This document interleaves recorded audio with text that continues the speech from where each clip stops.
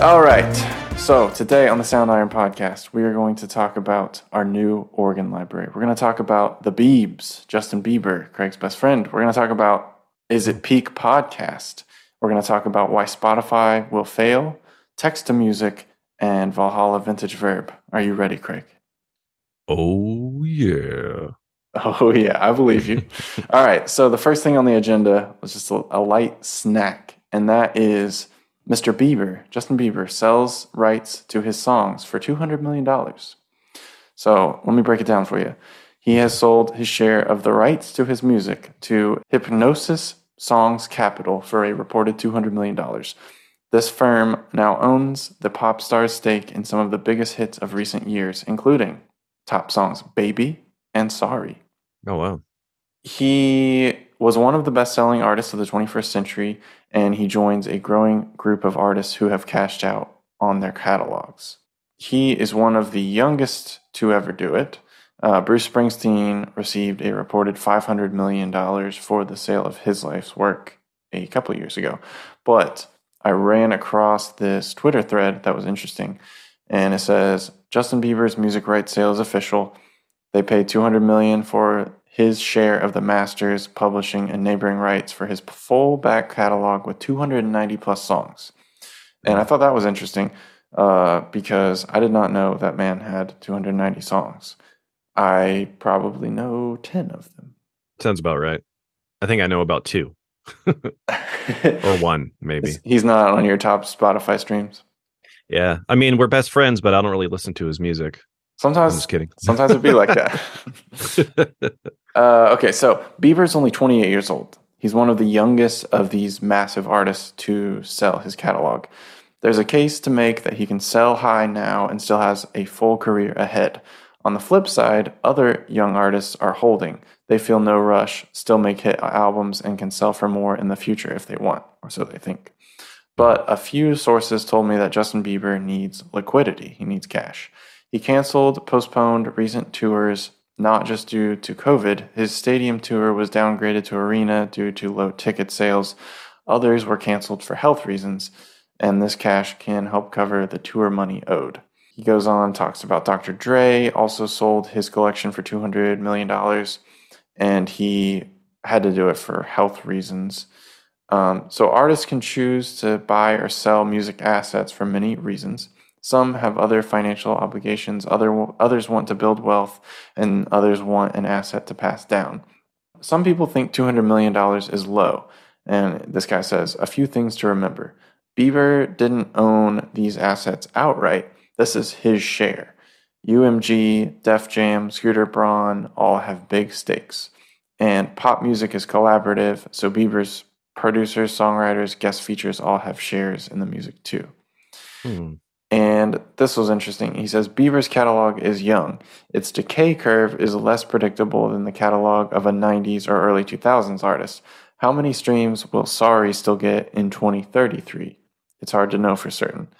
So the idea here, he was saying that Bieber basically top-ticked it and that he sold his catalog at the top of what it's going to be worth because he has some sort of like face paralysis issue. Yeah, I remember hearing about that. Which is really sad. And so he's having trouble like touring and just like the mental health aspect of it. So I don't know. What do you think? You think it was a good deal? I mean, $2 million's nothing to shy away from. 200 million. Or 200 million. Yeah. 200 million. Shoot. I mean, it's funny because when you said that, I actually thought it seemed a little low. Sure. Because I mean, you would think, with these people, they have a ton of money already, but because I don't know what his like net worth is or anything like that, but yeah, I mean, 200 million's a lot. Yeah, I mean, Bieber, kick me down a mill. kick me down a mill, Beeb. Come on the Sound Iron podcast. So, yeah. I mean, I definitely think that it was a good deal for both parties. I think the capital firm will get theirs, and I think Bieber's set for life. His family's set for life. He doesn't have to be a pop star anymore if he doesn't want to, and that's cool. Yeah, just hang out and just go on vacation. I don't know, what would you do if you had 200 million? Would you just invest it? Would you You'd have to start a have business. you'd have to have a pretty large imagination to be dealing with that amount of money, but I would probably get somebody with more expertise on the matter to help me manage it. Yeah. Definitely invest a good chunk of it so that you can live off the interest. Mm. And then, I don't know, like philanthropy is interesting. Basically, there's like a pre-foraged path for you to take at that level of wealth. Mm-hmm. What about you? You're gonna buy a small island, something small. Now, you know what actually would be cool to do, like do like a food truck or something.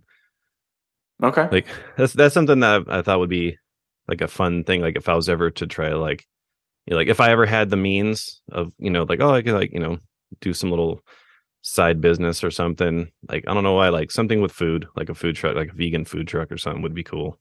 Nice. You know, it's something that I always thought would be cool to do too is like some kind of like pool, like open a pool hall or something, but like Oh, the old do like some, billiards. yeah, or do some kind of like fun themed thing. So social, environment, and food related. I like it. Yeah. And then I would buy a private island. You can get a lot of food for 200 million. A lot of vegan food. Yeah. Okay, so we talked about Mr. Bieber and he's cashing out. I guess we'll pay attention. He's only 28 years old, you know, so we'll pay attention to how he spends his millions and then we could copy him in the future. Yeah, I gotta start dropping some hits first. Yeah, that's a good idea.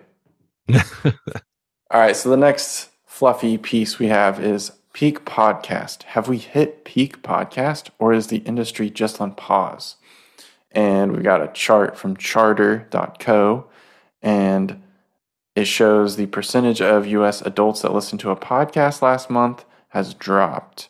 And it was up to 41% in 2021 and now it's at 38%. So have people started slowing down on their podcast consumption? The other thing is the number of new podcasts peaked in 2020 because everyone and their mom started a podcast. Some started the podcast with their mom. And now it's down bad. Like the number of new podcasts in 2022 was lower than the number of podcasts in 2018. Interesting. This site is asking if we should add podcasts to the list of trends that boomed in 2020 and are now coming back down to earth. Yeah, it probably just depends on the, like where people are consuming content. Like, because I know, what is it? YouTube's supposedly like one of like the second most viewed websites or something like that. It's definitely up there. Yeah, so I mean, it could be just in the way that people consume content, or maybe it's just like more like listening to music, or they're just watching more videos on YouTube or other things like that. Because it's like there's so many things. It's like streaming services. Like there's a new streaming service like every month. It's a lot of competition. And it's like where people are going to watch movies, or how they're listening to podcasts, or if it's more music. I don't know. So this says the number of new podcasts launched fell by nearly 80% between 2020 and 2022 and seems to keep dropping. Has podcasts moved from gold rush to mature market? They are basically showing this graph, new podcast by year, that's just straight down the last like 6 months. But I think it makes sense because people are interested in getting out of the house now and going on vacation, chasing experiences, leaving the cave. And you're not going to be podcasting from the road. Yeah, unless that's where you listen to podcasts. Well, you're going to be listening to podcasts. I listen to podcasts all the time, but you're not going to be recording your podcast episode. Oh, yeah, that's true. And the two of us can confirm podcasting is a grind, right? I mean, what we're doing here, this friendship shtick, this is an act. Yeah, like this is, you know, it's a grind because I have to do it. No, I'm just kidding. This is the only time we talk. We talk once a week for an hour just to do this. Yeah, as soon as it's done, shunned. Yeah. I blocked Craig's number right after this. Yeah, boom, shunned. And I mean, definitely, you know, any kind of putting out videos or podcasts, like it requires energy, Yeah, like if you're trying to do it, right or whatever. consistently. Like, yeah, it's like it's definitely a lot of work because it's like deciding on what to talk about or reaching out to people to do interviews, things like that. But it's just like, yeah, it's just like anything, like, or even like when I was doing like interviews, filming people and stuff, it's like, you got to like hit them up, set it up, go there, do the thing, edit it. Like there's a lot of, that goes into it, you know. Yeah, if you squint your eyes, it starts looking like work. Yeah, it's definitely work, but it's one of those things. It's fun. It's fun to do because it's like you get to, hang out with people, see how they work, things like that. Steal some ideas. Yeah, steal like, hey, what's that thing on their desk? Like, I got to get me one of those.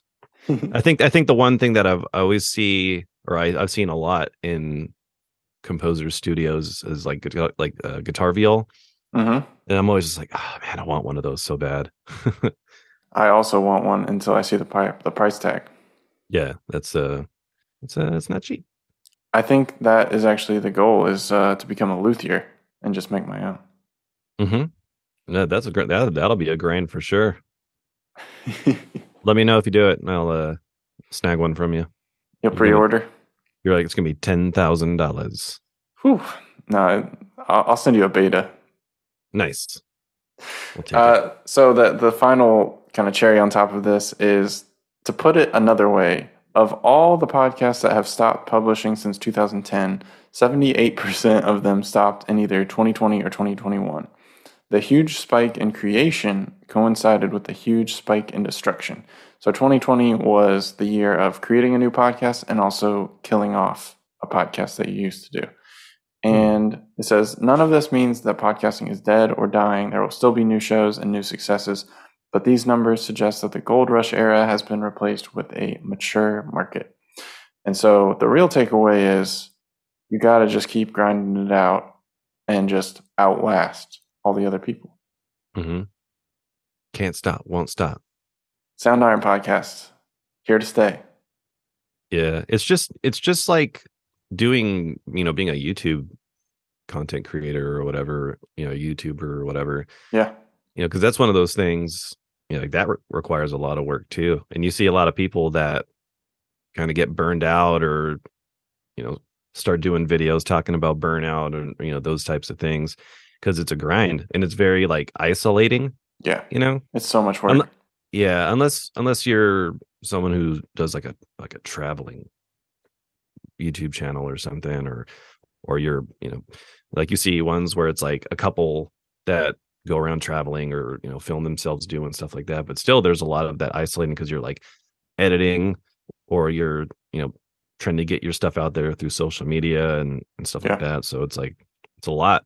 So you definitely got to be in it for the long haul, especially if you want to see any success from it. Yeah. And I was listening to a podcast, coincidentally, yesterday, and he was saying that people have to hear about your stuff like 3 to 7 times before actually getting to your site or getting to whatever content you're trying to ask them to consume. And ideally that would happen over like twice in 1 week or once every 2 months, or some sort of thing where it starts sticking in their memory.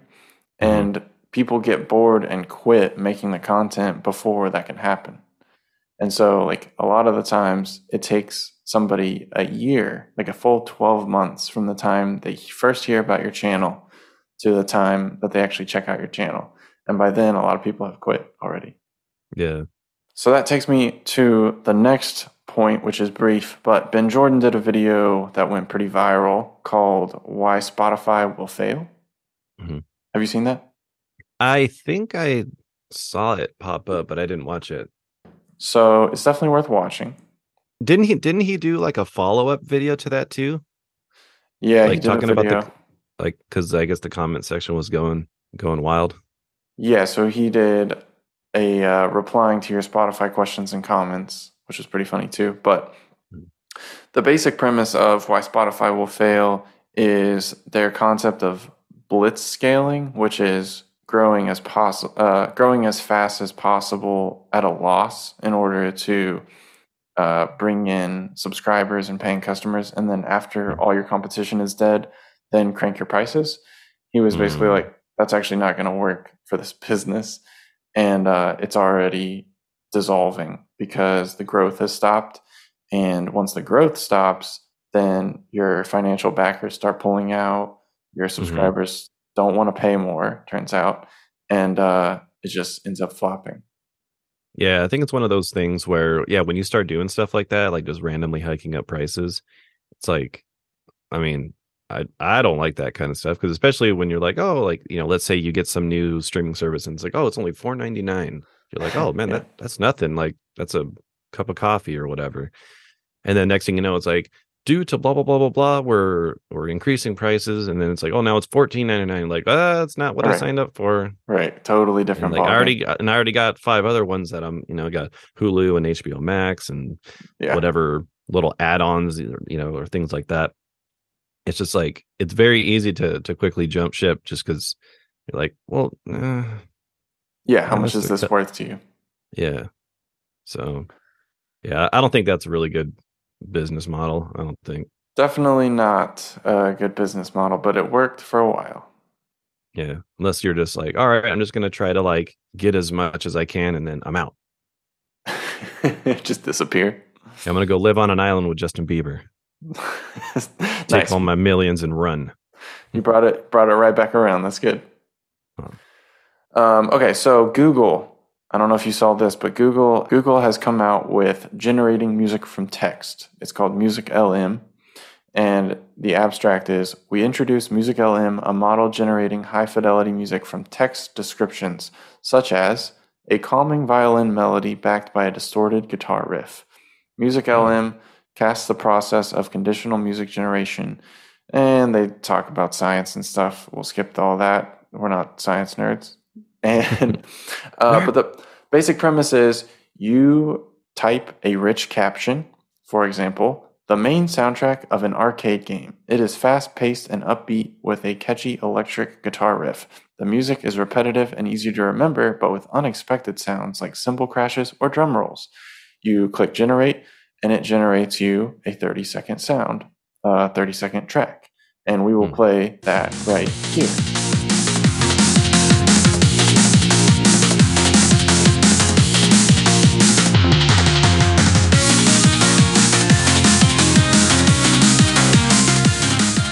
It's not bad. I've heard worse music. They have some other examples. They have long generation, like melodic techno that is 5 minutes long, lots of loops. They have story mode, which it says the audio is generated by providing a sequence of text prompts. These influence how the model continues the semantic tokens derived from the previous caption. So you can say text prompts, time to meditate, 0 to 15 seconds, time to wake up, 15 to 30 seconds, time to run, 30 to 45 seconds, and time to give 100%, 45 to 60 seconds. So every 15 seconds, the music is changing based on the story. So you could score your day. Interesting. I wonder if people are using that for getting like music ideas or something. Because I mean, I wonder if like, well, where it's coming from. If someone's like typing up some prompt, like for like a video game track or like arcade game or something, then they like cop it and then get hit with like a flag or something from Google. Yeah, Google's like, That's a valid point. So right now it's not available for the peasants like you and I, but Google has some examples and they'll let us know when it is available to play with. Yeah, I would be interested in checking that out. Oh, the other thing, Music LM can also be instructed via a combination of picture and caption, or generate audio that's played by a specific type of instrument or in a certain genre. And the experience level of the, quote, musician can be set, and you can create music inspired by places or requirements, like motivational music for sports. And the other thing you can do is you can upload your own melody, like say a violin phrase or something, and it will make music using that. Interesting. So stay on the lookout. It is pretty interesting and it's moving fast. Yeah, that I could see being a cool thing for, like if you make like a piano melody Yeah. and then you like drop it in, see what kind of chords it puts over it, or unless it just goes like super basic. Well, It's just like you could one, prompt it, four, right? five. It's just Yeah. like ChatGPT or Midjourney. You could just keep doing variations on the prompt. Like if it does something silly, or if it does something too simple, you're like more complex. Yeah. Jazz it up. Jazz it up. Right, exactly. We have a new library coming out this week called Fatty 311. It's our newest vintage keys. It is a Kahn Prelude organ, and I was hoping you could talk about the backstory of delivering this beast. Yeah, this was an organ that I found just randomly when I was living in Burbank, and yeah, I was just going for my usual daily walk. Do. Oh, there's an organ on the sidewalk, and and it looked pretty good condition. I was just kind of like, oh, like I wonder if it works. So, uh, my girlfriend helped me carry it over across the street, plugged it in, and it made sounds. We're like, oh, right on. But then I was like, I don't know where I'm gonna put this thing. Yeah, exactly, because they're huge. Yeah, I mean, it's not like the biggest thing ever. It's not like, grand piano or anything, but I was just kind of like, yeah, I don't know how much use I'll actually get out of it. So hit up the boss and I was like, hey, you want an organ? He's like, yes. So I collect organs. yeah, you and me loaded it up in your car when we drove out there to do some Top secret work. filming. Yeah, doing some filming. And yeah, and now I can use it without having to have it in my room. So that's pretty cool. And it sounds pretty neat. There's a lot of really cool stuff, especially for that old kind of retro video game stuff. A lot of these organs, like, they have, little different little quirks to them. Some fit that sort of video game sound really well. Some have that Hmm. old kind of, cheesy sort of organ sounds, stuff that, you want to use for things like that. And yeah, it's really cool. And I really like a lot of the ambiences in the library too, like some very like chill, moody sort of. It's funny, like you hear like the normal sounds, but then like the ambiences are always like, I always look forward to checking those out because I like me some ambiences. Yeah, they help flesh out the library and kind of expand what you can do with it. Yeah, and they recorded a bunch of cool like percussives, like with the stand slamming it up and Yeah. Yeah, down and so like different. Mike is a percussionist and always has been. So he's obsessed with getting percussive noises out of everything. Hmm. He's one of Hmm. those guys that you see like tapping everything and bringing a Hmm. mallet around and just like, oh, he's tapping. What's that guy doing? Tapping the window, or Yeah. like, Greg does that too though, because I remember when we were recording for Hyperion Brass, I mhm. remember he had a pen and he was like just rolling it on like the little mixer, like and it was just like, oh, you're gonna sample that too? He's like, oh, maybe. Yeah. Sample uh, everything. it's working for him, so got Yeah. to keep it going. I mean, our slogan is the world is your orchestra. So I Right. mean, what does There's that tell you? a lot of sounds in the world. Yeah. Sample it. But yeah, so Fatty 311 is $19 as we speak. It's the newest release on the table. It has lots of like emulated sounds, like trombone, trumpet, violin, but it's that kind of cheesy 60s, 70s sound where it sounds like a video game, like an old video game, or maybe a church playing hymns, something like that. But as soon as you throw some reverb and delay or distortion on it, it becomes something totally different. And that's Hmm. why I like these things. Yeah. Yeah. Especially because with all the different effects and, LFO and filter and ARP stuff, you can really get a lot out of it, especially with the different layers. It's got, and we also sampled it in three mic positions. So you really have, different ways of creating your own space. You want to mix it with like a far mic or, just like a mid mic or, whatever, you have a lot of different options for that too, which is cool. Sounds fat. Sounds fatty. Sounds so analog. And on that note, we can move to the recommendation section. So the first recommendation that I will make to you, sir, is AJR. Have you heard of these guys? It's a group out of New York City. AJR. Mm-mm. I found them through Andrew Wong, and Andrew Wong had them on his Four Producers One Sample video. I don't know if you've watched any of those. Oh yeah. I've seen one or two of those. So his newest video has Hiatus Coyote. It's one of their samples. It's like a few of their samples, their stems, and he has two of the band members listening to the tracks they make, which is pretty cool. Because Hiatus Coyote is like one of my favorite groups. Yeah, I remember you told me about them a long time ago. Me gushing about them.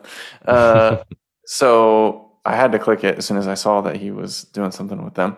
But AJR was one of the producers who flipped a sample and made a new track with it.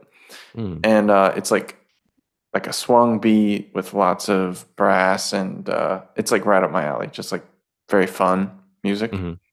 And so I looked them up. Apparently they have 3 million subs on YouTube. No big deal. Big deal. They have a song called The World's Smallest Violin, and it went like stupid viral last year. And that is what propelled them. So they sound like John Bellion. It's very pop with an eclectic sort of stacked, like barbershop style vocals, lots of random samples. And that's actually why I looked them up, because they were talking about how they like to use real samples. And I was like, we could send them a couple of our libraries. And I was like, these dudes have 3 million subs. Dang. That's wild.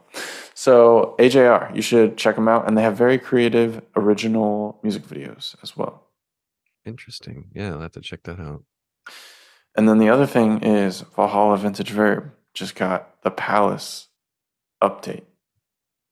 Yeah, I was surprised that you didn't hear about that. You beat me usually to it by like 2 hours. You're usually always the one like right on it. Like, hey, there's a new update for Supermassive, or there's a new Valhalla update. Yeah, I'm usually their street guy, spreading the word, spreading the good word. But you beat me to it this time. I was very surprised. But yeah, I downloaded the update. I haven't had a chance to check it out. Have you played around with it yet, or? Yeah, it's sweet. Yeah, because it was saying it would be good for, like more like different types of stuff, but like orchestral, I think. I feel like they're kind of cannibalizing Shimmer a little bit. I like Shimmer is an old plugin at this point, and it's still great, but the newest updates that they did for Valhalla Delay were definitely like, oh, I don't need Shimmer anymore, personally. And same thing with Vintage Verb. It's just like the stuff that they are packing in there, like the algorithms, the reverb algorithms that they're putting in are just really amazing. Yeah, I really want to check it out, especially on some string stuff or like orchestral stuff, because I for the longest time used Vintage Verb, and I have a few other kind of go-to reverbs and stuff too for orchestral stuff. But yeah, I'd be curious to hear how that sounds. Oh yeah, you'll like it. Nice. I would recommend for anyone who's into video games. I just got the new Dead Space. Oh, the remastered? Yeah, I never played the original. I've listened to the soundtrack classic numerous times. Yeah, classic Craig. Listen to the soundtracks, never play the games. But yeah, this one, me and my girlfriend wanted to get it, and we got it, and it's way scarier playing the game, hearing the music, than it is just listening to the music. Because like the score is awesome. Everything that Jason Graves did. It's a different composer on this one, which I thought was surprising. Yeah. It's what's his name? Trevor Gureckis. And yeah, I mean, so far it's really cool. It's kind of hard. Like yeah, you die a lot. Yeah, like there's like I was in this part where you have to like reach out these claws. It's kind of like pretty early in the game. And yeah, and these like gnarly monsters come out. And then like as soon as like you kill one, you turn around, there's another one like just stabbing you. Yeah, it's really cool. And yeah, the music definitely makes it way scarier when you're playing the game out, because I was always like, yeah, like, the soundtrack of course sounds scary, but it's way different when you actually play it. You're like, oh my god, it's just like like all these because everything's synced up, right? So there's all these triggers in the game and all these like synced hits. So, like the stings where you get a monster that's attacking you and you weren't expecting it, and just so many jumps. Yeah, but it's really fun. I would, for anyone who's into games, I would recommend that because For anyone of age, yeah, it's I mean, terrifying. yeah, I mean, kids play Grand Theft Auto now, so it's like, It's different. yeah, like you got Also, 5-year-old kids. We don't have any playing- 5-year-olds listening to this podcast anyway, so it's all good. Yeah, yeah, and if you are, you should be in school. What are you doing? All right. Yeah, I've heard nothing but good things about the remaster. I played the original back in college, and it was really fun and scary. My cousin was always like obsessed with making everything as immersive as possible. So he would turn off all the lights and he would wear headphones. And dude, he would scream so much while he was playing that game. Yeah, that's what I used to do when I used to play Resident Evil when I was a kid. The first one for PlayStation. I used to turn off all the lights and play, and then like you'd go into some room or a hallway, and like you can't see what's like in front of you, but you just hear like little like feet coming toward you. Hear the you're just panic. like, yeah, you're just like, oh god, because it's not like other games where like it's like first person or something like that. It's a little different. So yeah, I just remember it being super scary. I was actually thinking about getting like a surround sound. Mm-hmm.